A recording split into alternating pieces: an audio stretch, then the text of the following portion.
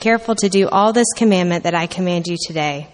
For the Lord your God will bless you, as he promised you, and you shall lend to many nations, but you shall not borrow, and you shall rule over many nations, but they will not rule over you. If among you one of your brothers should become poor in any of your towns within your land that the Lord your God is giving you, you shall not harden your heart or shut your hand against your poor brother, but you shall open your hand to him and lend him sufficient for his need, whatever it may be. Take care lest there be an unworthy thought in your heart, and you say, the 7th year, the year of release is near, and your eye look grudgingly on your poor brother, and you give him nothing, and he cry to the Lord against you, and you be guilty of sin. You shall give to him freely, and your heart shall not be grudging when you give to him, because for this the Lord your God will bless you in all your work and in all that you undertake. For there will never cease to be poor in the land. Therefore I command you, you shall open wide your hand to your brother, to the needy and to the poor in your land. Buenos días. La lectura esta mañana viene del libro de Deuteronomio, capítulo 15, versículos 1 al 11.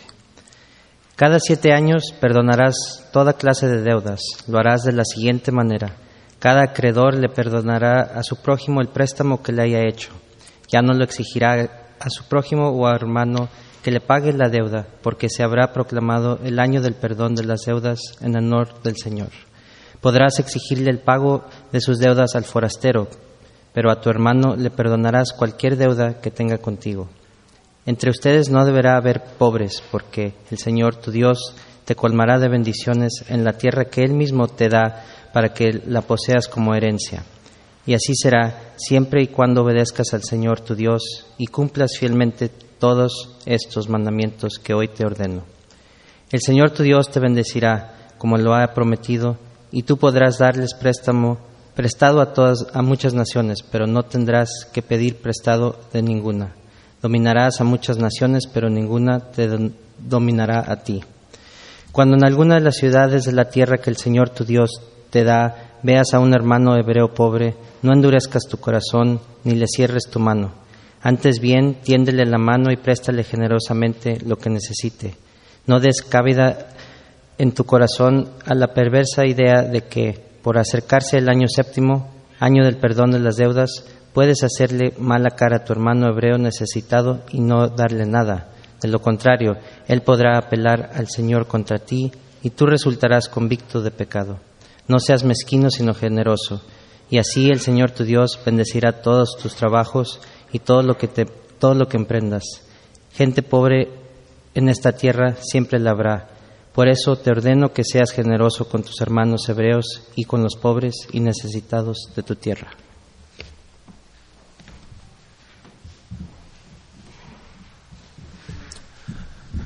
Thank you, Ashley and Oscar.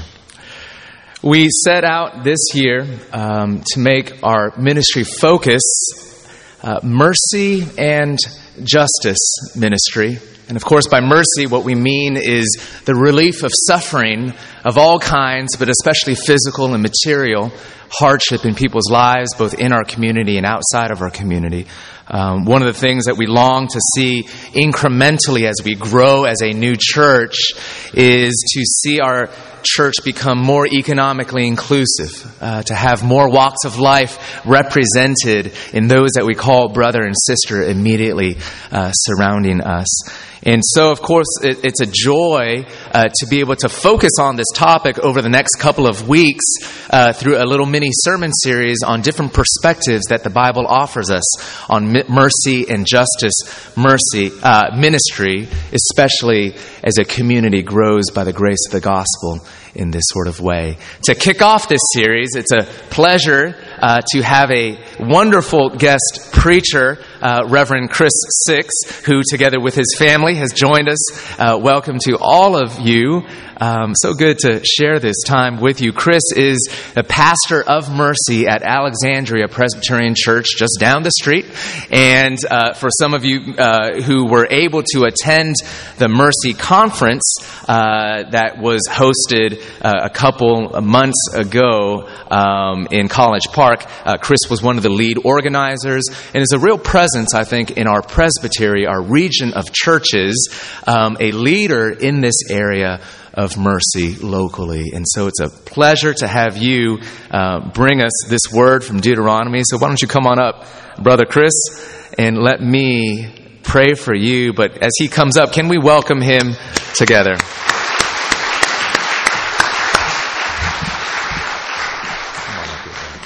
Let's pray together.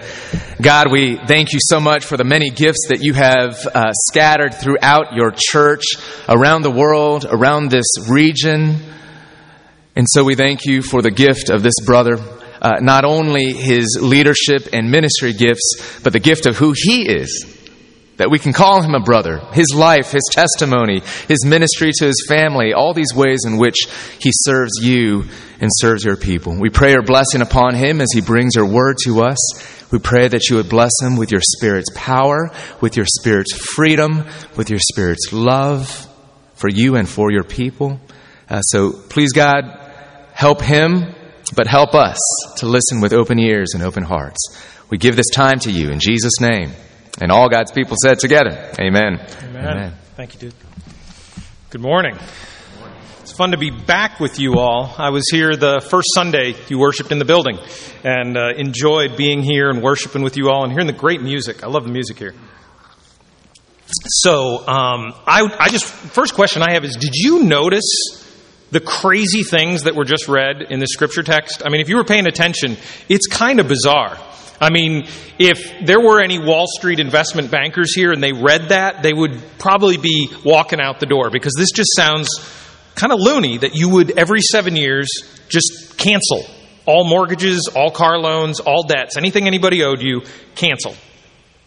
So I want to just unpack a little bit about how we make sense of this. And the key thing that we're going to be talking about is God's generosity. The generosity of God towards us and how he wants us to respond. So just first a little bit about the context. You know, the book of Deuteronomy is a farewell speech from Moses. He's saying goodbye to the people that he's been with for 40 years in the desert. They're about to go into the promised land, and he's not going with them. And the people that are going in are the children of those who were at Sinai. So 40 years earlier, people were at Sinai, they received the law, and now their children are the ones who are actually entering the promised land. And so Deuteronomy is this book. It means second law.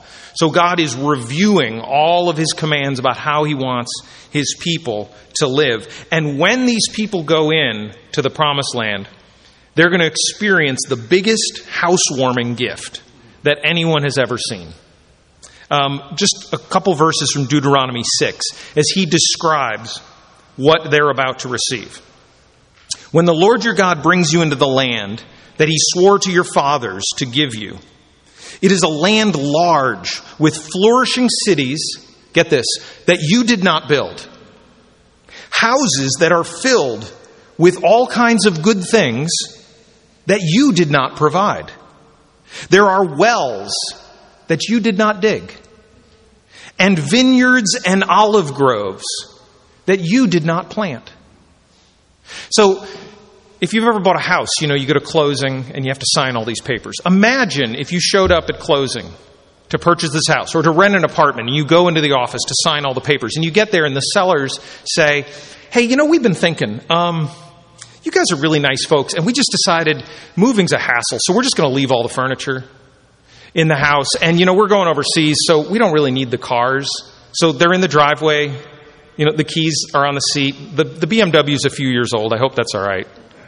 And, you know, changing utilities, like, that's a hassle. You got to change it. So we're just going to keep them in our name. And this paperwork, like, I don't have a lot of time today, so we're just going to pay off the mortgage. So, you know, it's all yours. Who would do that? Who has that kind of generous heart? There's only one person in the universe, And it's the God that we love and serve. That is the generosity. That is the kind of generosity that God has for his people as they enter into the promised land. But he has one big question. This is the next verse from what I read in Deuteronomy 6. When you eat and are satisfied with all of these things I'm going to give you, be careful. Be careful that you do not forget the Lord who brought you out of Egypt, out of the land of slavery. And so that's the big question that God has for his people, is when we were in the desert for 40 years and you had nothing, you still had me. And it was enough, wasn't it? 40 years in the desert, you learned that having nothing physically, but having me is enough. So what's going to happen when you suddenly have everything? Are you going to forget all about me? That's the question. And one thing I want to point out is, because sometimes when we read a text like this, one of the reasons we start squirming is we start thinking, well, am I supposed to do this? Is Chris saying that I need to go out and forgive all the loans that maybe I've given to somebody? Do I have to do this? Well, these are part of the civil laws in the Old Testament. You may know that in the Old Testament there's civil, ceremonial, moral laws. The moral law still applies. That hasn't changed. But the civil and ceremonial laws were specific to the nation of Israel and to the land that they were in. And so the Lord is not calling us to cancel our debts every 7 years. But you may then wonder, why am I preaching about it at all? Because it teaches us something about the heart of God, about the society that God wants to create. And God was trying to teach them how he expects his people to live. Israel failed to do it, but Jesus fulfilled all of these things. And therefore, through him, it does have something to do with us. You know, I think it's also helpful to think about the context of where Israel was, thinking about the mindset of what life was like 3,000-4,000 years ago when this happened. In the ancient Near East, society, theology, politics, they were all based upon the principle of might makes right. The people who were in charge, the people who had stuff, were those who were prettiest, who were strongest, who had the right daddy. That's who got to be in charge. That's who got to have stuff. And they would say things. We still have phrases. Might makes right. To the victor goes the spoils. Nice guys finish last. And so bloodthirsty people, and they worshipped often bloodthirsty, ruthless gods. And it was in a world like that that Moses stands up to the nation of Israel and says, if you loan somebody money, I want you to just cancel that debt after 7 years. God wants you to give freely, and he wants you to do it cheerfully. Did you notice that? He wants you to do it without being begrudging in your heart. In that society back then, believe it or not, generosity was actually considered a sign of weakness. If you were generous, it showed that you were a weak person. Because strong people took what they wanted and they kept it. And if you had strength, you could hold on to your possessions. And now suddenly Moses is flipping that completely on its head and saying, actually, it's a sin if you're not generous. The other fascinating thing in here is that every 7 years was called a Sabbath year.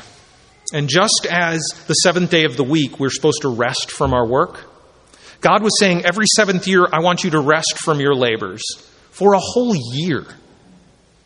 He was telling them that they were to store up food in warehouses and storehouses for 6 years, and in the seventh year they could stop farming and just eat and enjoy everything they had stored up. And of course, grapes and grain and things would grow in those fields. They don't stop growing. But he said that those crops were not to be harvested by the owner of the land. Guess who they belonged to? They belonged to widows, orphans, and refugees. The three categories of people that God's heart is tender to. And he's telling the landowners, I want you to release your dependency upon your crops, upon your possessions, upon your own labors. And I want you to depend upon God just as you did in the desert. I took care of you for 40 years in a desert. Don't you think I can take care of you in a land of milk and honey? And we also read about how these loans were canceled, indentured servants set free. Even if they hadn't worked off their debt, sometimes somebody would be taken in as a servant to work off debt and they'd owe you 10 or 20 years. But he's saying every 7 years you let them go, whether they've worked it off or not. So one of the first questions I had when I read this was, I wonder how well this worked out. Did they do this? And if so, how well did it work? And the amazing thing is when you go and try to do research about this and find out how well it worked, you can find nothing. There is virtually nothing in Jewish history about this whole system, about how it worked out. And do you know why? Because they didn't do it. They never did it. They were told, this is one of the conditions upon which you get this land. And I think the natural conclusion of the fact that we find nothing in the history about it is that they never did it. And if you think about all the ways Israel went wrong, they very quickly started worshiping other gods. When they got in trouble, they would make treaties with their enemies. They'd make a treaty with Assyria to protect themselves from Egypt. And then when Egypt turned bad, they'd make a treaty with Assyria. They were always running after other gods. They even sacrificed some of their children to idols. If they went that far from the heart of God, don't you think that this deeply challenging and difficult commandment would be one of the first they would let go of? And so God punishes Israel for their disobedience in all of these categories. The land that was given to the people came with strings attached. He told them, you get this land on the condition that you do these things I'm telling you. Deuteronomy is actually a big contract. It's like a big mortgage. The whole book is a contract between God and his people. And he's saying, I'm giving you this land on the condition that you live according to my commands. And they didn't do it, and that's why they end up getting sent into exile. They were selfish with the things that God had generously given. Now, when we're selfish, one of the first excuses we often think of, I think, to defend ourselves is we say, I just barely have enough for myself. I can't really give to all the needy people around because then I might not have enough. But if you have your bulletin in front of you, look at verse 4. This promise. He says, there will be no poor among you for. And for is a word in Scripture that is often translated because. So read it as that. There will be no poor among you because the Lord will bless you in the land the Lord is giving you. Because God is calling us to radical generosity, and because he owns all the cattle on 1,000 hills, don't you think he's capable of giving you enough to obey the command of generosity? That we don't have to be concerned about running out if we're doing what he has asked us to do.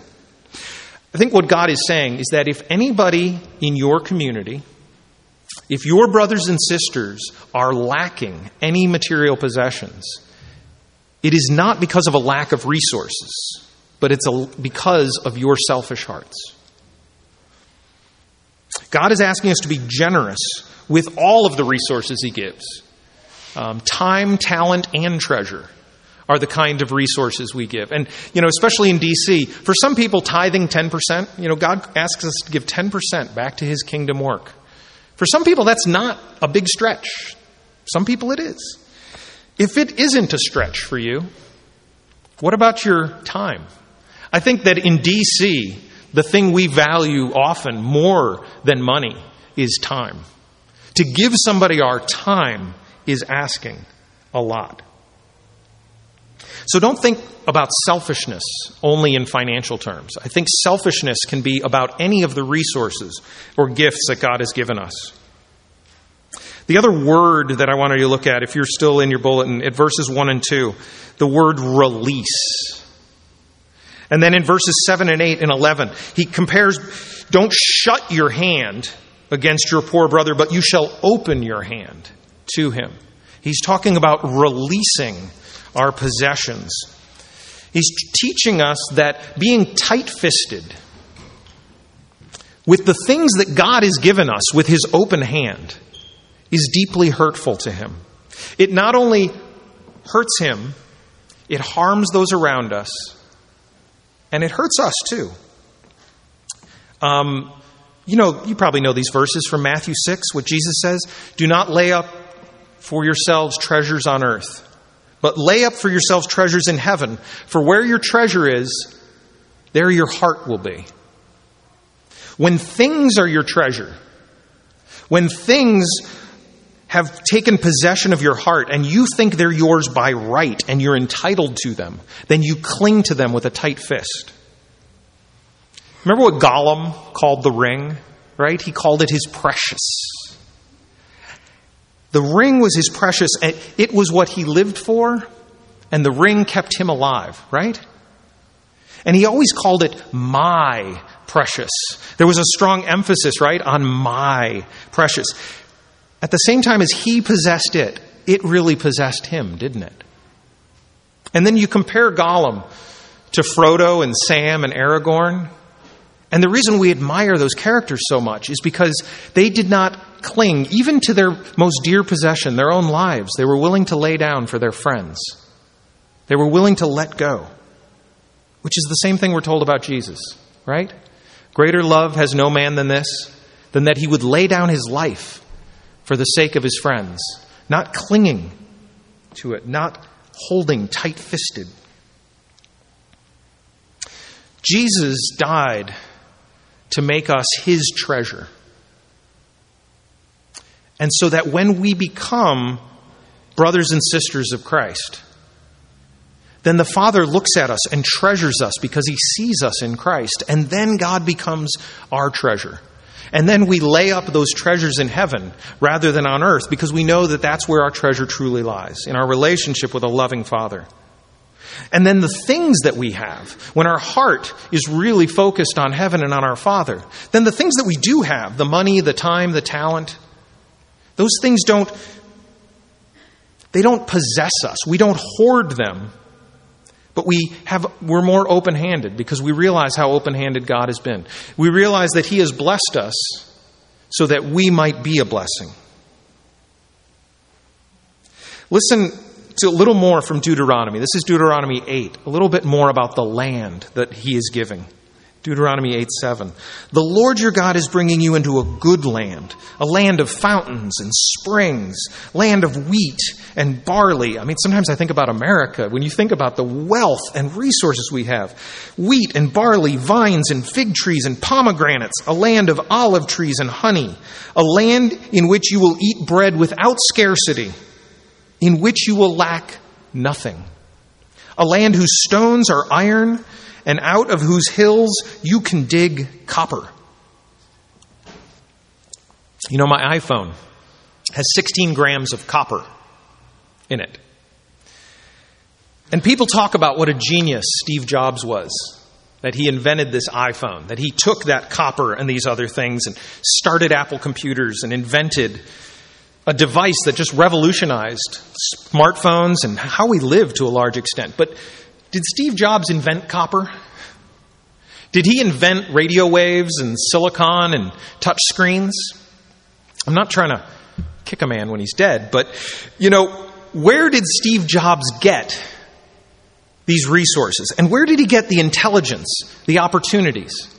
He just happened to grow up in Silicon Valley, He just happened to have a father who, when he was a kid, would take him to the garage and they would take apart televisions and radios together and tinker with electronics. He just happened to have parents who were willing to spend their life savings to send him to college. What if he'd been born in Bangladesh? What if Steve had been born with different parents, with a lower IQ? See, God remembers when he put that copper in the land. He knew that he would put these things in the land, and he was creating people who had these magnificent brains that would one day figure out how to dig copper out of the ground, melt it down, churn it into bronze and electric wires and iPhones. And we so quickly forget the one who made the resources, gave us the brains, gave us the opportunities, the minds, the hands, put us into a community, put us into a family, And then we so quickly take all that he's given and we use it to just build up our own reputation, to build up our opinion of ourselves, and to use these things for our comfort, our pleasure, our security. So one thing I'd ask you to ponder today is just, how has God blessed you? Maybe make a list this afternoon. What are the things that God has blessed you with? What do you have? Can you name one thing that he has not given you with his open hand? And so an essential part of being children of this generous God is reflecting his generosity. Real generosity. Real generosity is sacrificial. Real generosity is not giving out of your surplus. You know, if you have some spare furniture that you're tripping over in your apartment, and you've got a bunch of clothes that your kids have outgrown, and they're just taking up space, and you give that away, that's not generosity, that's spring cleaning. Generosity is not based upon getting rid of surplus, just what I can spare without feeling a pinch. Real generosity is based upon the need of my neighbor. John Piper, for a while I said this was my favorite quote of the year, and then the decade. I don't know how long I'm going to say it. It's still my favorite quote I've heard in a very long time. John Piper said, "To be a Christian is to move toward need, not comfort."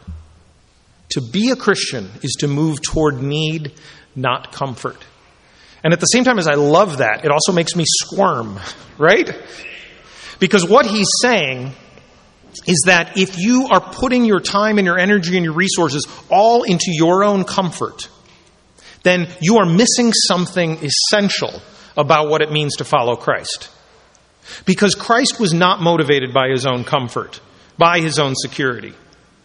If he had been, he would have stayed in heaven, where he was perfectly comfortable, perfectly safe and secure, and instead he came down here to a place of pain and persecution, and he did it with wide open eyes because he had a purpose. He was drawn to us by our need. Hebrews 12 says, "For the joy set before him, Christ endured the cross." What was the joy set before him? What was the joy set before Christ that would be so joyous that he would endure the cross? You know what it is? It's you. You are the joy that Jesus had right in his mind, your face, your name. If you are trusting in him, he was thinking of you, and that's why he endured the cross. Because of your need. That's real generosity. God was willing to give that way because of our need and his love. And so true generosity should always be motivated by need and love. And so in the body of Christ, when we get that, we can actually fulfill verse 4 from our text. Did you see Moses said, "There will be no poor among you"? And as I said, it never happened in Israel. But it did happen through the ministry of Christ. And so then the early church, motivated by this love of Christ, actually made that real for a period of time. Acts 4, verse 32. Listen to this. Acts 4, starting in 32. "All the believers in Jerusalem were one in heart and mind. No one claimed that his possessions were his own, but they shared everything they had. With great power, the apostles continued to testify to the resurrection of the Lord Jesus, and there were no needy persons among them." The thing that had been commanded thousands of years before actually happened. It was a fulfillment of what Moses had said. God wanted Israel to practice this year of release because it would reflect his character. And they never did, but Jesus gave the release. It is God who releases debts and sets prisoners free. That's what Jesus went about doing, releasing people from physical poverty, from physical ailments, from sin and death. And so the first believers in Jerusalem were so radically changed by this generosity that they'd received that there's no way they could be tight-fisted with one another. There were no physically poor in the early church, because they were all spiritually rich in Christ. And we know that there are many poor in this city, in this region, in this country. You may have noticed in verse 11 it said there will always be poor in the land. But verse 4 said there must not be poor among you. Okay? So what God is saying, I think, to the people of this congregation and my congregation is there must be no poor among you, brothers and sisters, and that the community you create here will flow out in love and service to the community and draw other people in who want to be a part of a community that loves one another like that. But it begins here with the way we love each other, and then we have an impact on our community. That we, who are naturally selfish people, would be united in the selfless Christ. And we absolutely need the help of Christ to do this. This is not something you can just pick up and take out of the context and then go out and apply in the city. This is the context. You are the context. Christ and the Holy Spirit are the source of the generosity. And we can't divorce it from that. Our selfishness is too deep-rooted for this to happen on our own. We are born with selfishness. You know that. If anybody spent any time with toddlers, you quickly understand what original sin is. No one had to teach toddlers to guard their toys, right? Parents, did you ever sit down with your kids and say, don't let anybody take your toys. Got to hold on to them. What's one of the first words that kids learn, right? Mine. Has anybody ever seen a toddler whose first word was yours? Oh, take it. Anything. Help yourself. If any of you have a child like that, you got to write a book, please. I've never met one. Imagine a child who, instead of saying, give me and I want that and take it, just releases. So, as adorable as babies are, they're already self-absorbed little creatures. I'm hungry, I'm thirsty, I'm wet, I'm tired, serve me, take care of me. And we love to do it because we're their loving parents. But when we get older, we're really just those same children inside. I'm lonely, I'm bored, I want a new car, I need more clothes, I want an iPad. Right? We continue to be toddlers who just want more and more expensive toys. And just to talk more about toddlers, because it's fun. I mean, have you ever seen two toddlers like fighting over that toy that they both want? And these adorable little angelic faces, suddenly, they become like Gollum, right? And they get this anger on their face, and they have this death grip on this poor little stuffed animal, pulling with all of their might. Tight-fisted. And I think that same tight-fisted, greedy toddler continues to live inside all of us. And so God is saying, release it. Just let it go. It is possessing you, and I don't want that anymore. I want you to let your possessions go. I gave you all of these things from my generous hand, and I may or may not give you an iPad. I may or may not give you the new car, but I gave you everything you have to bless you. To bless you. And these things that you're clinging to are not blessing you anymore. They're hurting you. I gave you these things so that you would be blessed and then that you would bless those around you. To bless my people. Release your death grip. Open that tight fist. And it's not only about time and treasure. There are other things God might be calling you to release. Maybe a grudge. Maybe your pride. Maybe your need to always be right. What debts are you carrying around? What debts do you feel that somebody owes you? And is God maybe asking you to release that? Saying, I have released you from slavery to all of these things. And I want you to love others just as I have loved you. You know, the last words that Jesus spoke on the cross, when he said, it is finished. In Greek, that phrase is tetelestai. And archaeologists have found receipts from Greek merchants. And on the bottom of the receipts, Sometimes they'll find written tetelestai, which means paid in full. What God is saying, what Jesus was saying on the cross, when he said paid in full, is he was saying you are released. You are released from the power of sin and death, and you are released from your enslavement to your own desires, your self-centeredness. He purchased us through his death for our freedom. And so the word tetelestai is written on our hearts. It's written with the blood of Christ, and it says you are released. And people who know that, a community of people who know that, who have been released by a loving God, then are going to be more quick to release the things they have, to release their time, talent, and treasure in loving one another mercifully, generously. And that will impact a city in huge ways. Would you pray with me?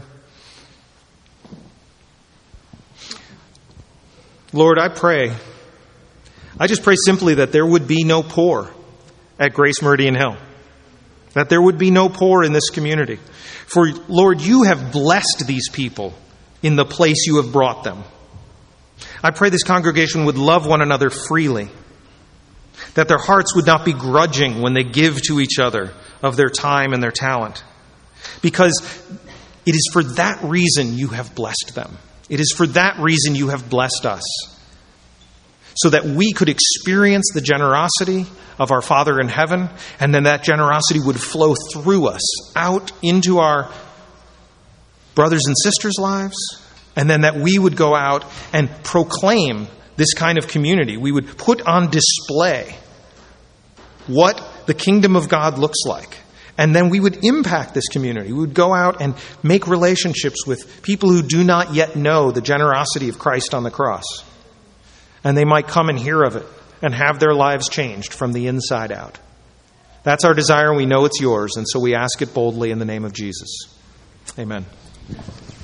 Thank you, Pastor Chris. Let's stand together.